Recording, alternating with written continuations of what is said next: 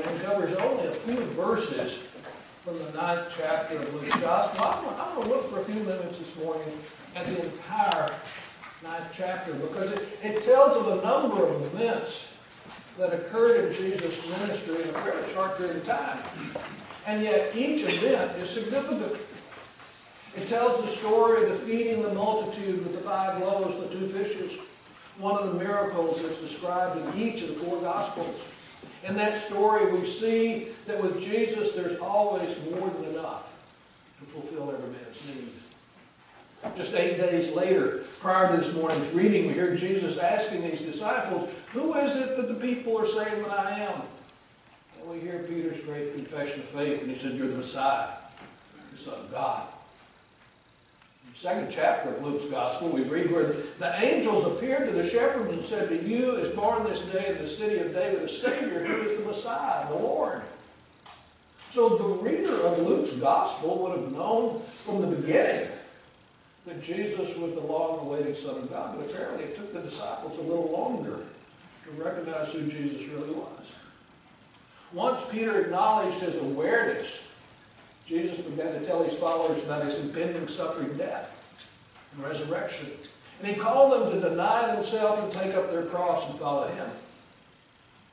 When they heard how Jesus predicted that he would die and then be raised again on the 3rd day, well, apparently this was something the disciples didn't want to hear.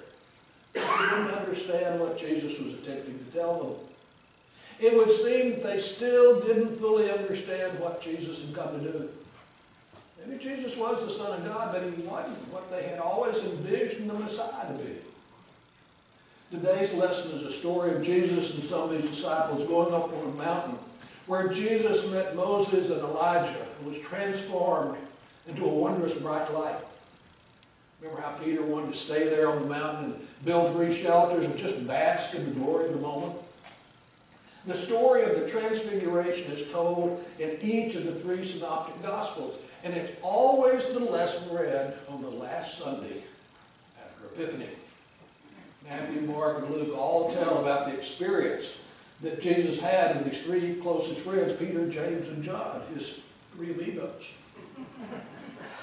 Jesus initially had gone up on the mountain in order to pray, and he'd taken those closest to him up the mountain with him. And as Jesus was praying, his appearance began to change. The scriptures tell us that he began to reflect the glory of God. And Moses and Elijah suddenly appeared there on the mountain with the others. That these Old Testament figures were there to represent the law and the prophets. And interesting enough, both of these men had previously beheld the glory of God on another mountaintop. Remember, Moses had been with God on Mount Sinai when he received God's commandments for his chosen people, not once, but twice. Our Old Testament reading tells the story when Moses encountered God when he too had been transformed in some way while he was in the presence of God. Moses actually had to place a veil over his face in order to shield himself from the eyes of the people.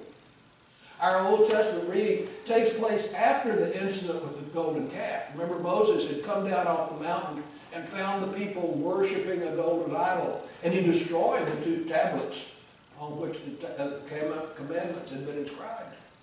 Moses was required to return to the mountain in order to produce a second set of tablets. Moses was unaware that his face was glowing as he came down off the mountain. Apparently, though, when the people saw Moses, they were afraid. Their leader was forced to cover his face. Now, with time, the glow, which represented the very glory of God, began to fade. But later on, after the people had erected the tent of worship while they were still in the wilderness, each time that Moses went into the tent, into the presence of God, the same thing happened. And Moses would cover his face again. Remember the story of Elijah? Elijah had been forced to flee from the wrath of Jezebel. He had found himself in a cave on the side of the mountain, and while he was there, remember, he prayed to God. There was a mighty storm, but God wasn't in the storm. There was an earthquake. God wasn't in the earthquake. And then out of the total silence, God spoke to Elijah in a still, quiet voice. So both Moses and Elijah had had some past experience of being in the presence of God on a mountaintop. And here they were with Jesus talking about how he would experience, the things he would experience in the future as he and his disciples were making their way toward Jerusalem for the last time. Now, Peter was being Peter, and when he witnessed what was taking place, he immediately wanted to preserve the moment. He suggested they erect 3 shelters, one for Jesus, one for Moses, and one for Elijah, and just stay on the mountain and relish the moment. Now, this is one of the times I'm prepared to give Peter a little slack. I might have suggested the same thing. Who wouldn't want to enjoy this moment and stay there on the mountain just as long as you could? And then something amazing happened. The scripture says that a cloud overshadowed the top of the mountain, and they heard the voice of God. He said, "This is my son, my chosen one. Listen to him." What might that experience have been like? One minute, Peter's talking when he should have been listening. And the Almighty God reminds him of that very thing. I don't know, but it seems that the moment was broken. God had spoken. I suspect that there was some silence for a while, and Moses and Elijah were no longer there. That's all we know of the day. Then all 3 gospel writers tell us about the encounter with the boy with the evil spirit the next day. It was only in Matthew's gospel who recorded Jesus as he said to the disciples on the way back down the mountain, "We can't stay here on the mountain. Our work is back down in the valley where the people are." Peter had wanted to stay there on the mountain, and who wouldn't have wanted to do that? Who wouldn't want to stay there with Jesus after what they just experienced? But the next day, on the way back down the mountain, back into the valley, Jesus was confronted by a man whose son had been possessed by an unclean spirit. And we witnessed how Jesus could come into a situation that seemed to be out of control, assess the need, and then meet that need with a tender love for all those that were involved. Jesus commanded the evil spirit to come out of the boy, and instantly the young boy was healed. Jesus made the transition from the mountaintop back into the real world rather easily and began to minister to those in need. Something you and I are always that able to do. If we continue to look on then in the 9th chapter of Luke's Gospel, we see that following this experience with the unclean spirit, we see Jesus reminding his followers that if they're to be great, they have to become like little children. He said, "Those of you who would be least will become the greatest." And it wasn't long after this that Jesus and his disciples were traveling through Samaria on their way to Jerusalem. And we know from our studies and past sermons and lessons that Jesus talked about the people of Samaria. There was no real love lost between the Samaritans and the Jews. There's a long history of hatred between these 2 people that can be traced back to Old Testament times.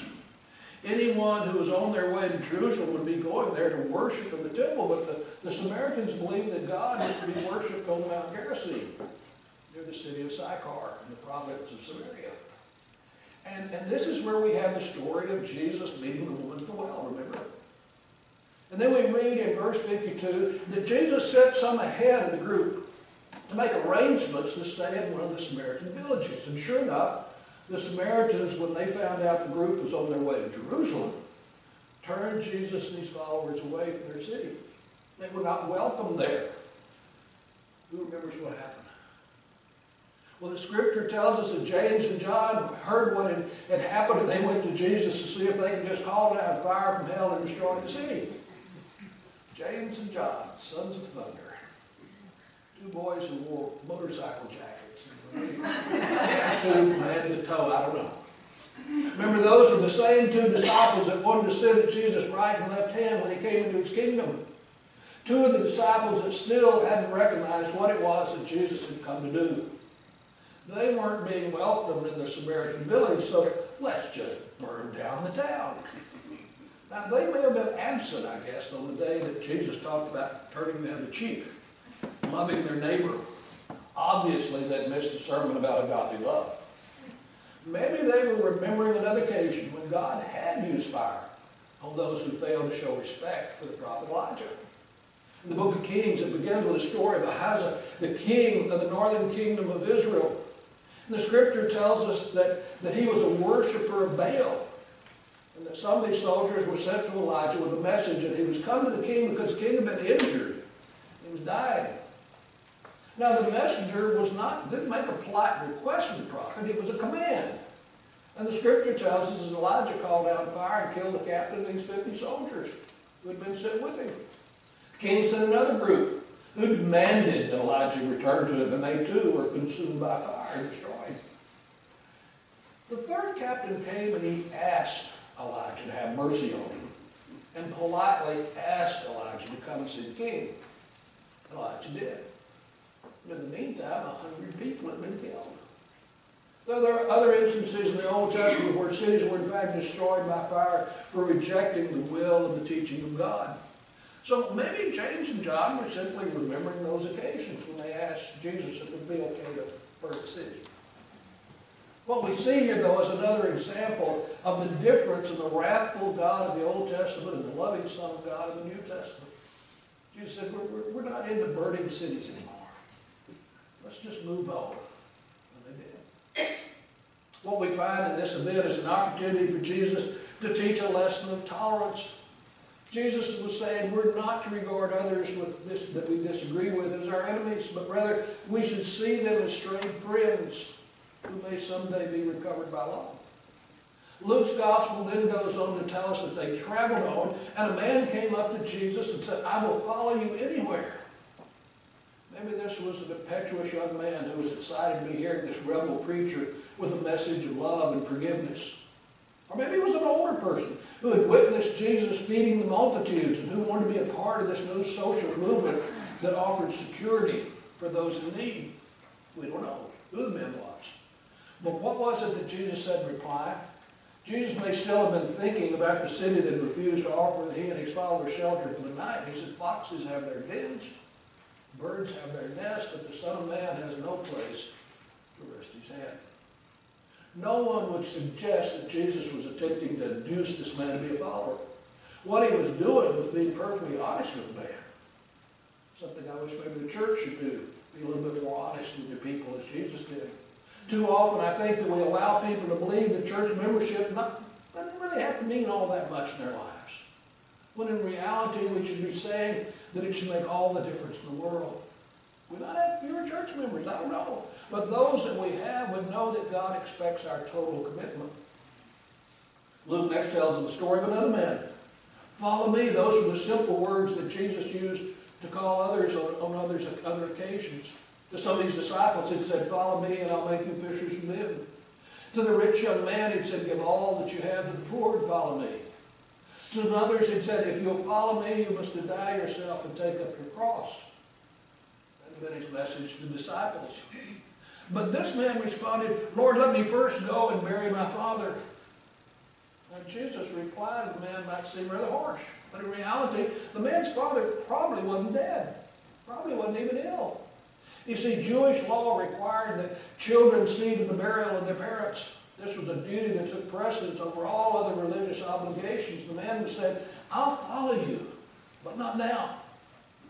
But Jesus said, let the spiritually dead bury the physically dead. Let the spiritually alive be busy proclaiming the kingdom of God. What was he saying? Don't put off tomorrow the things that you should do today. Jesus was telling the man, if you allow this moment to pass, it may not come again. Psychologists tell us that every time we have a good feeling but we don't act on it, the less likely we are to act on it at some later time.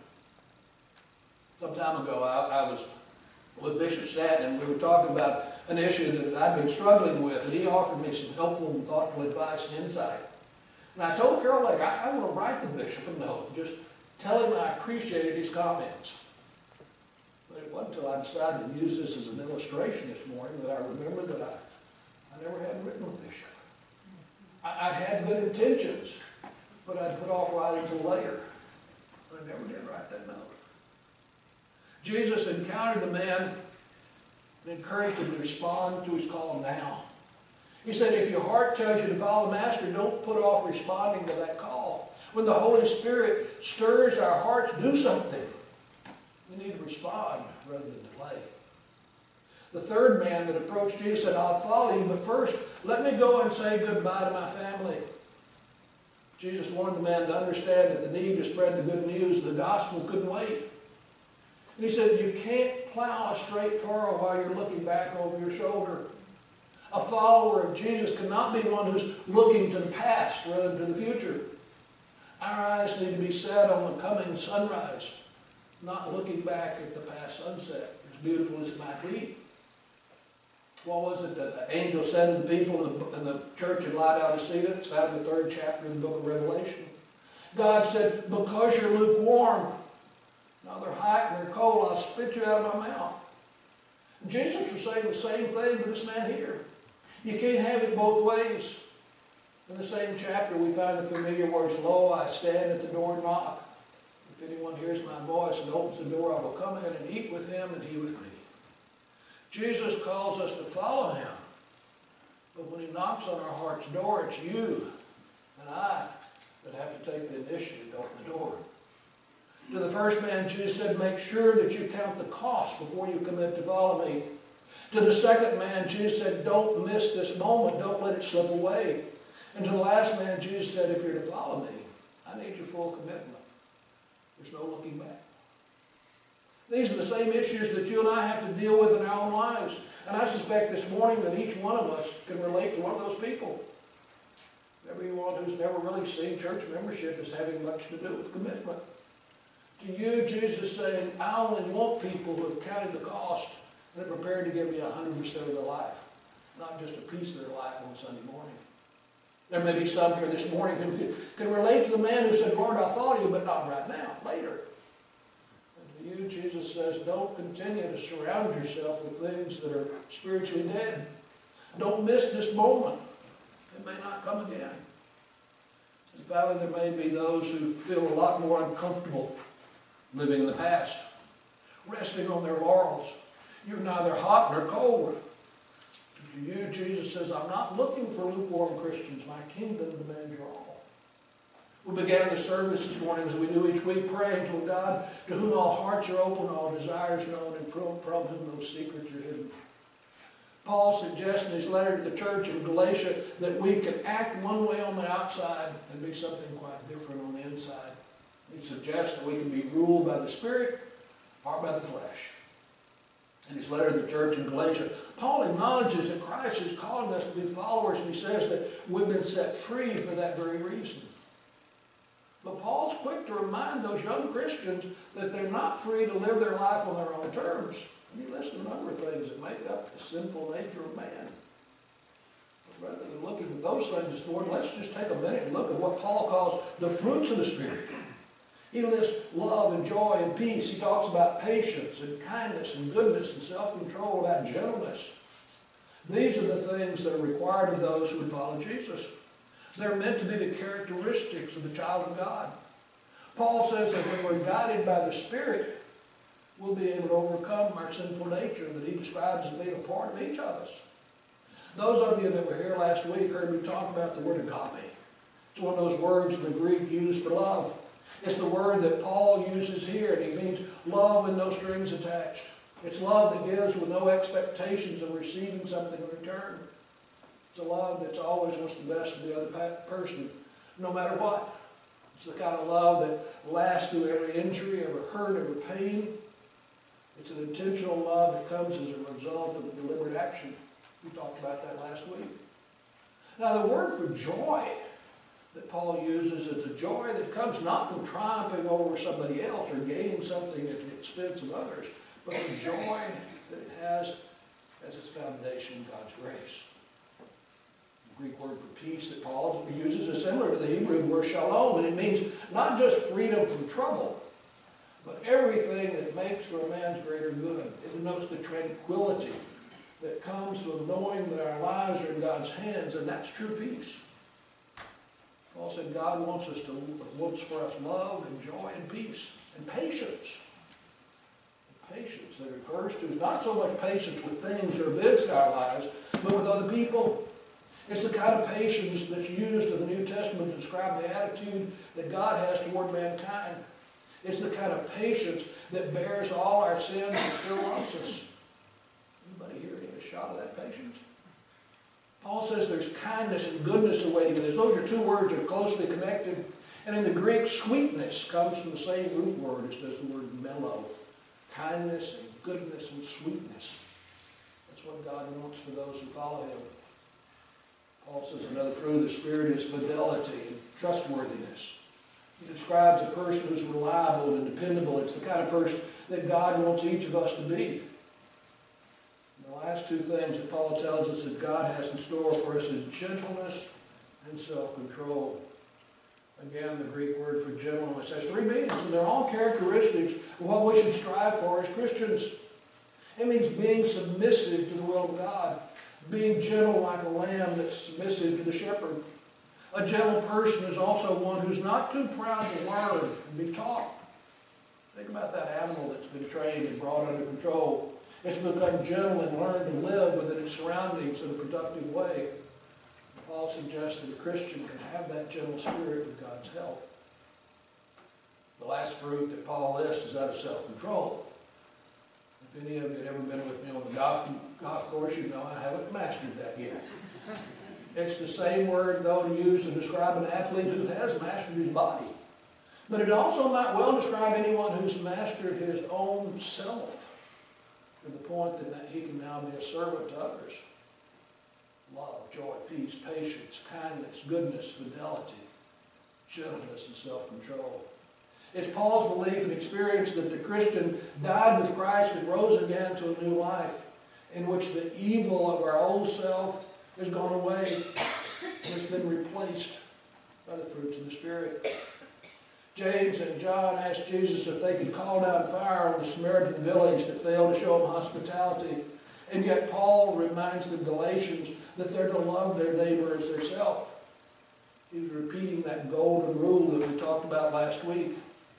The 9th chapter of Luke's Gospel tells us that God calls each and every one of us to follow him. He warns us to count the cost, but he also pleads with us not to let the moment pass. He calls us to be active and committed followers. Jesus and his disciples came down off the mountain and journeyed back into the valley. We might say that he came back down to earth. He came back to where the people live, where you and I live our daily lives. But he assures us that we'll all have the tools that we need to complete the job. Paul tells us that if we're willing to accept God's grace, that he's eager to bestow us with the fruits of the Spirit to replace the desires of the flesh. May each of you come to know and understand and enjoy these fruits as we live out our lives in Christ. And may we not leave here this morning without taking a long, hard look at our personal commitment to recognize and follow the purpose that God has for each of us, both as individuals and as a congregation.